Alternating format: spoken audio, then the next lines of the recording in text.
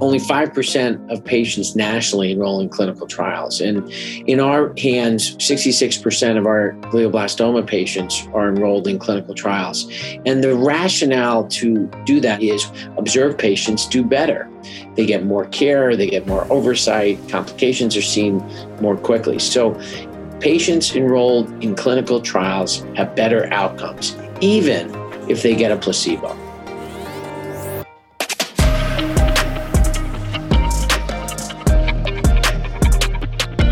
Welcome to 20-Minute Health Talk. I'm your host, Rob Hoyle. While we don't often think about clinical trials and their impact on our health, the COVID vaccines have put a spotlight on their importance. Our guest today is a major proponent of clinical trials and has been internationally recognized for his research in brain tumors and stem cell biology throughout his 20-year career. Dr. John Bukvar is the Vice Chair of Neurosurgery, Director of the Brain Tumor Center at Lenox Hill, and Director of the Laboratory for Brain Tumor Biology and Therapy at the Feinstein Institutes for Medical Research. Dr. John Bukvar, thank you so much for joining us here on 20-Minute Health Talk. Why such an emphasis on research? Is research something that you've always been interested in? Well, first of all, thanks for having me on this great podcast. And I think it's a very important topic to talk about why clinical research is important. I think as all of us have endured this pandemic over the last year and a half, we realize that research really has saved humanity. And if it was not for the courage of both the researchers like Kate Carrico, who developed the mRNA vaccine for BioNTech, who I know personally from my days at the University of Pennsylvania, for her perseverance in clinical research, and for the volunteers who participated in the clinical research trials, we would have had a very different ending of this pandemic. So we saw firsthand last year and this year now exactly what you suggested is the importance of clinical research, funding clinical research scientists, efforts like we have at the Feinstein Institutes for Medical Research, really will save humanity. That's fascinating. And you mentioned Dr. Carrico, the inventor of mRNA technology. You actually had her as a guest speaker for your department's summer internship, Brain Turns, last summer. So actually, it's quite a remarkable story. When I started my residency at the University of Pennsylvania in 1997, Caitlin Carrico was working, she's a Hungarian immigrant who was working at the University of Pennsylvania, I think at the level of maybe an assistant or an associate research professor. In fact, our chair at Lenox Hill Neurosurgery and my close friend and brother, as you know, is David Langer. And David Langer spent his research years in the Department of Neurosurgery at the University of Pennsylvania, working on mRNA with Caitlin Carrico. So it was our absolute pleasure to invite Kate to speak during our Brain Turns virtual lectureship, which you may not know had about 15,000 students enrolled virtually from, I think it was 75 countries, 55 languages. And Kate was able to speak about her experiences both at Penn, doing mRNA for stroke, and years later doing mRNA for the spike protein for COVID vaccine. Yeah, I think what a lot of people don't realize is people talk about how fast the COVID vaccines came to market, but people don't realize the groundwork that was laid for it. All the research that went in for years was working toward that point. That's exactly right, Rob. The research that, yes, there was research that had been done with SARS and MERS, other coronaviruses that were endemic to parts of the world. So that groundwork we knew was important, preparing us for the next coronavirus pandemic, which happened to be COVID-19. So the work that Kate and others had done for decades before really laid the groundwork for the rapidity that we saw with the making of the mRNA to the spike protein for COVID-19. And I guess there's a lot of things that are learned during clinical trials and probably some things that weren't expected to be learned. You know, my father died of cancer 10 years ago, and he actually died during the last pandemic, which was the H1N1 swine flu pandemic. And he was in the middle of chemotherapy. And, I think as a care provider and as a patient, having even just a shoulder to cry on, and the more people around you, the better it is. And you you get that when you're involved in a clinical trial. I see so many patients from small rural areas across the country who are dying from their glioblastomas, and they're alone. They have no access to a clinical trials office. My research coordinators, my data managers, my nurse practitioners, my RNs, my PAs, my residents, my fellows. There's always someone there for our patients. And I think that's an sort of invaluable resource. Yeah. And I would assume that clinical trials, that they make great improvements to healthcare, right? I mean, so much good can come out of a clinical trial. Listen, we see it every day on Twitter and in the newspapers, whether it's Johnson & Johnson or BioNTech or Moderna. I mean, every day, AstraZeneca yesterday with its COVID antibodies, every day, that all comes from clinical trials. Yeah. I mean, it's a 180 character tweet today, but it took about a decade's worth of research at least. So Dr. Boockvar, tell us about some of your clinical trials and what you focused on over the years. Well, I came out of the University of Pennsylvania with an interest in stem cell biology and brain tumors and some fine sort of molecular biology of the cell signaling. And so I started early looking at targets. And one of the targets was a protein called epidermal growth factor receptor. So I started early in my career when I started at Cornell looking at small molecules. But as we've talked about, those molecules really 98% of small molecules, even though they're small, don't get through the blood-brain barrier. So I very quickly realized that was not a great avenue. It may get you sort of a Nobel Prize in medicine when you're looking at the let's say crystallizing a protein, but it's not going to help my patient who has a blood-brain barrier. So I quickly pivoted with the help of some colleagues in trying to understand the blood-brain barrier. And that's where my focus has been. At the Feinstein Institutes and at Lenox Hill Hospital, Northwell Health, we're world leaders in something called intra-arterial drug delivery for brain tumors. We just published our large phase 2 results in the Journal of Neuro-Oncology last week. And we will be the lead site for a phase 3 randomized controlled trial looking at selective intra-arterial drug delivery to bypass the blood-brain barrier for patients with glioblastoma. So that should open in 2022. And that's really where my focus has been. When we talk about the blood-brain barrier, what is the blood-brain barrier and why does it create some obstacles? Well, the blood-brain barrier is essentially a gate that separates the blood from the brain tissue. And the rationale to do that is it's evolutionarily preserved in case you get bit, for example, from a venomous spider. Perhaps that venom, when it gets into your bloodstream, won't get into your brain because it's blocked by the blood-brain barrier. And therefore, your brain is protected. We learned about the blood-brain barrier at autopsy of jaundice patients. And they found that at autopsy, a person with jaundice from, let's say, liver failure, every organ was yellow except the brain. And the reason for that is bilirubin was not able to pass through the blood-brain barrier. So that's a little bit of the history of the blood-brain barrier. Well, it's good to have a blood-brain barrier if you get bit by a poisonous spider, but it's bad if you want to get drugs into your brain. For example, if you have a brain cancer, a brain metastasis, Alzheimer's disease, or stroke. So we need to circumvent safely the blood-brain barrier to deliver chemotherapeutics into the human brain. Glioblastomas are the most deadly form of brain cancer. Can you tell us about the other challenges around treating patients with this illness? Yeah, glioblastoma is a universally fatal disease. The median survival is about 12 to 15 months. That means 50% of patients live shorter than that, and 50% of patients live longer than that. And not only do we not understand the basic biology to a large extent about brain cancer, particularly glioblastoma, as we've talked about, the blood-brain barrier is an inherent problem that we must circumnavigate to get drugs into the brain.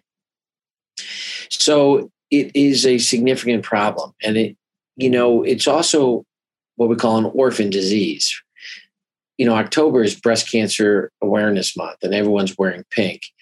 There are hundreds of thousands of patients with breast cancer that are living with breast cancer. The number of glioblastoma patients is only 13,000 per year in the United States. And so when you have small numbers, it doesn't generate the interest or enthusiasm, not only from commercialization and a marketing perspective to generate awareness, but whether it's the NIH giving research dollars or biotechnology investing, it's not a hot space in that it's a clinical unmet need that needs a lot more funding and a lot more awareness. So we're working hard to make May go gray in May is our brain tumor awareness month. And the NIH has helped to give a lot of our drugs and devices orphan drug status, meaning that they can expedite the treatment. And again, our patients, we're fortunate to have an institutional review board that sits at the Feinstein Institutes that is safe and sound and allows us to translate our novel research into novel clinical trials for our patients with glioblastoma. Dr. Boockfart, you often talk about Strive for 5. Tell us exactly what that means. So, as mentioned, the average survival for patients with glioblastoma is approximately 1 year. Less than 5% of patients live 5 years. But we strive for 5 in all of our patients, meaning that our slogan, Strive for 5, is in every single patient, we want to get them to 5 years. We want them at the tail of that curve. And the rationale is if I can get them to 5 years, who knows what other advances we will have made. Look at your iPhone. Your iPhone gets an improvement every 6 to 12 months. We hope that whether it's cervical navigation techniques, new understandings of the genetics of brain tumors or your immune system, we want to strive for 5, get that patient to 5 years and give them the next best thing when it comes down the line. Yeah, Northwell offers 150 active trials for various types of cancer at any given time. Approximately 66% of GBM patients enroll in clinical trial as compared to national average of only about 5%. Why should someone participate in a clinical trial? Well, I just want to reiterate, only 5% of patients nationally enroll in clinical trials. And in our hands, 66% of our glioblastoma patients are enrolled in clinical trials. And the rationale to do that, and I will state explicitly, I have no financial incentive in any of my clinical trials. So I don't get paid a cent for a patient. And I think as a patient, you want to make sure that your provider does not have financial incentive to participate in a clinical research trial. But the reason a patient should do it is we know if you took all human patients across all diseases and compared those outcomes in patients enrolled in a clinical trial versus those that are not enrolled in a clinical trial, patients enrolled in clinical trials have better outcomes, even if they get a placebo. Why patients do better in clinical trials is the placebo effect is real in that. And patients also, there's something called the Hawthorne effect. And the Hawthorne effect is observed patients do better. They get more care, they get more oversight, complications are seen more quickly. So the takeaway message for any patient is patients in clinical trials have better outcomes than patients who do not participate in clinical trials. Yeah, it is amazing the placebo effect that you talked about. I mean, I've talked to patients who were in trials that, started feeling so much better and almost, convinced that they were getting the experimental treatment and then were so surprised to find out that they weren't. They were getting a placebo. How great is that? I mean, that's the power of the endorphins and enkephalins that are in your brain. So, the placebo effect is real.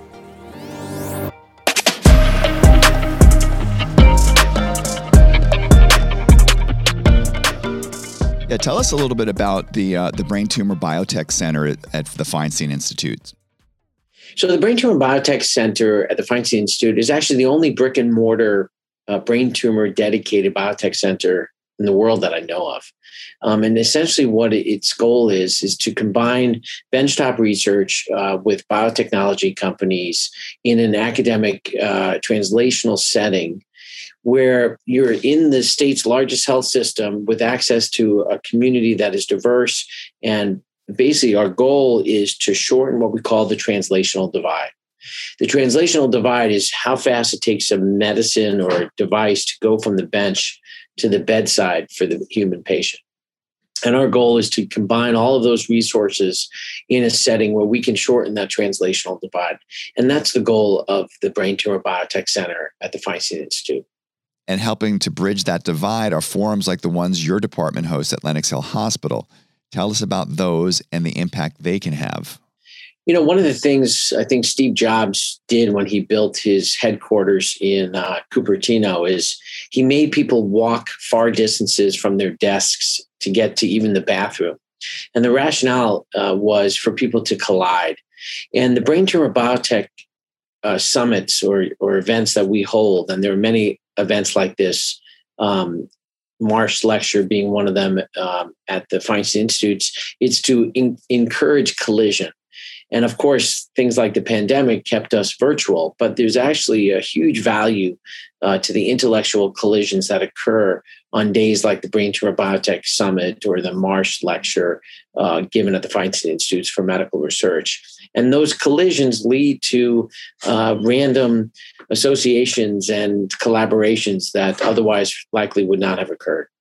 You're working on a really interesting clinical trial right now, which attempts to address the problem that the blood-brain barrier presents when treating brain cancers like glioblastomas. It's a really interesting approach that actually uses belly fat.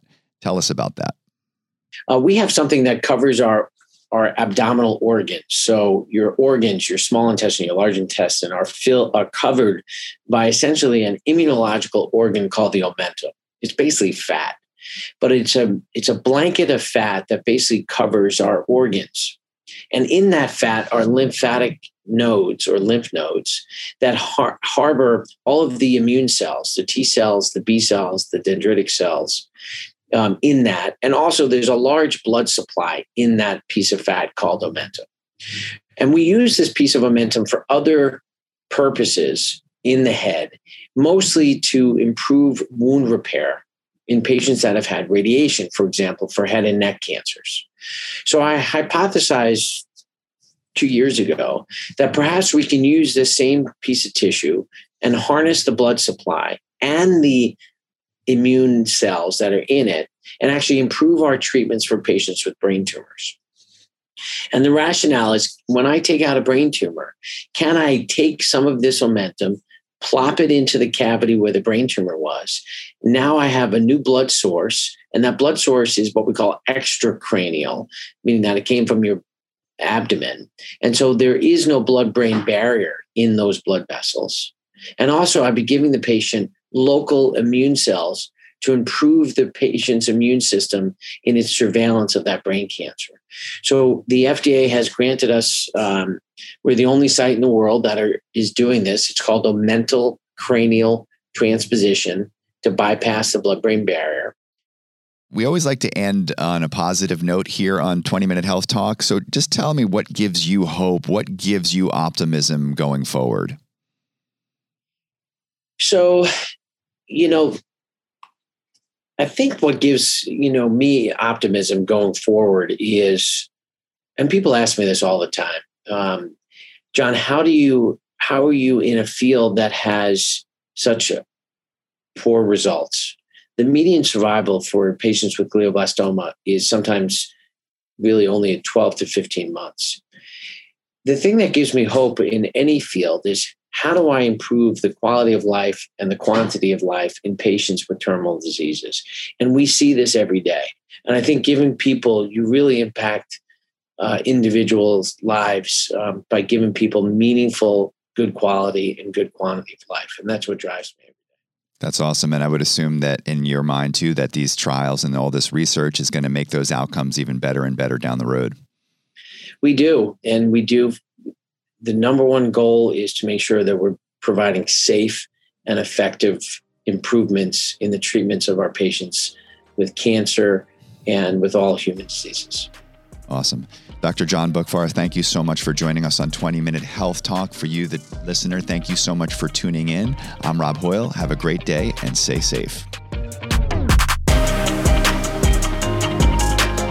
Get more expert insight from some of the leading voices in healthcare today. Subscribe to 20-Minute Health Talk on Podbean, Pandora, Spotify, iTunes, and wherever you get your podcasts.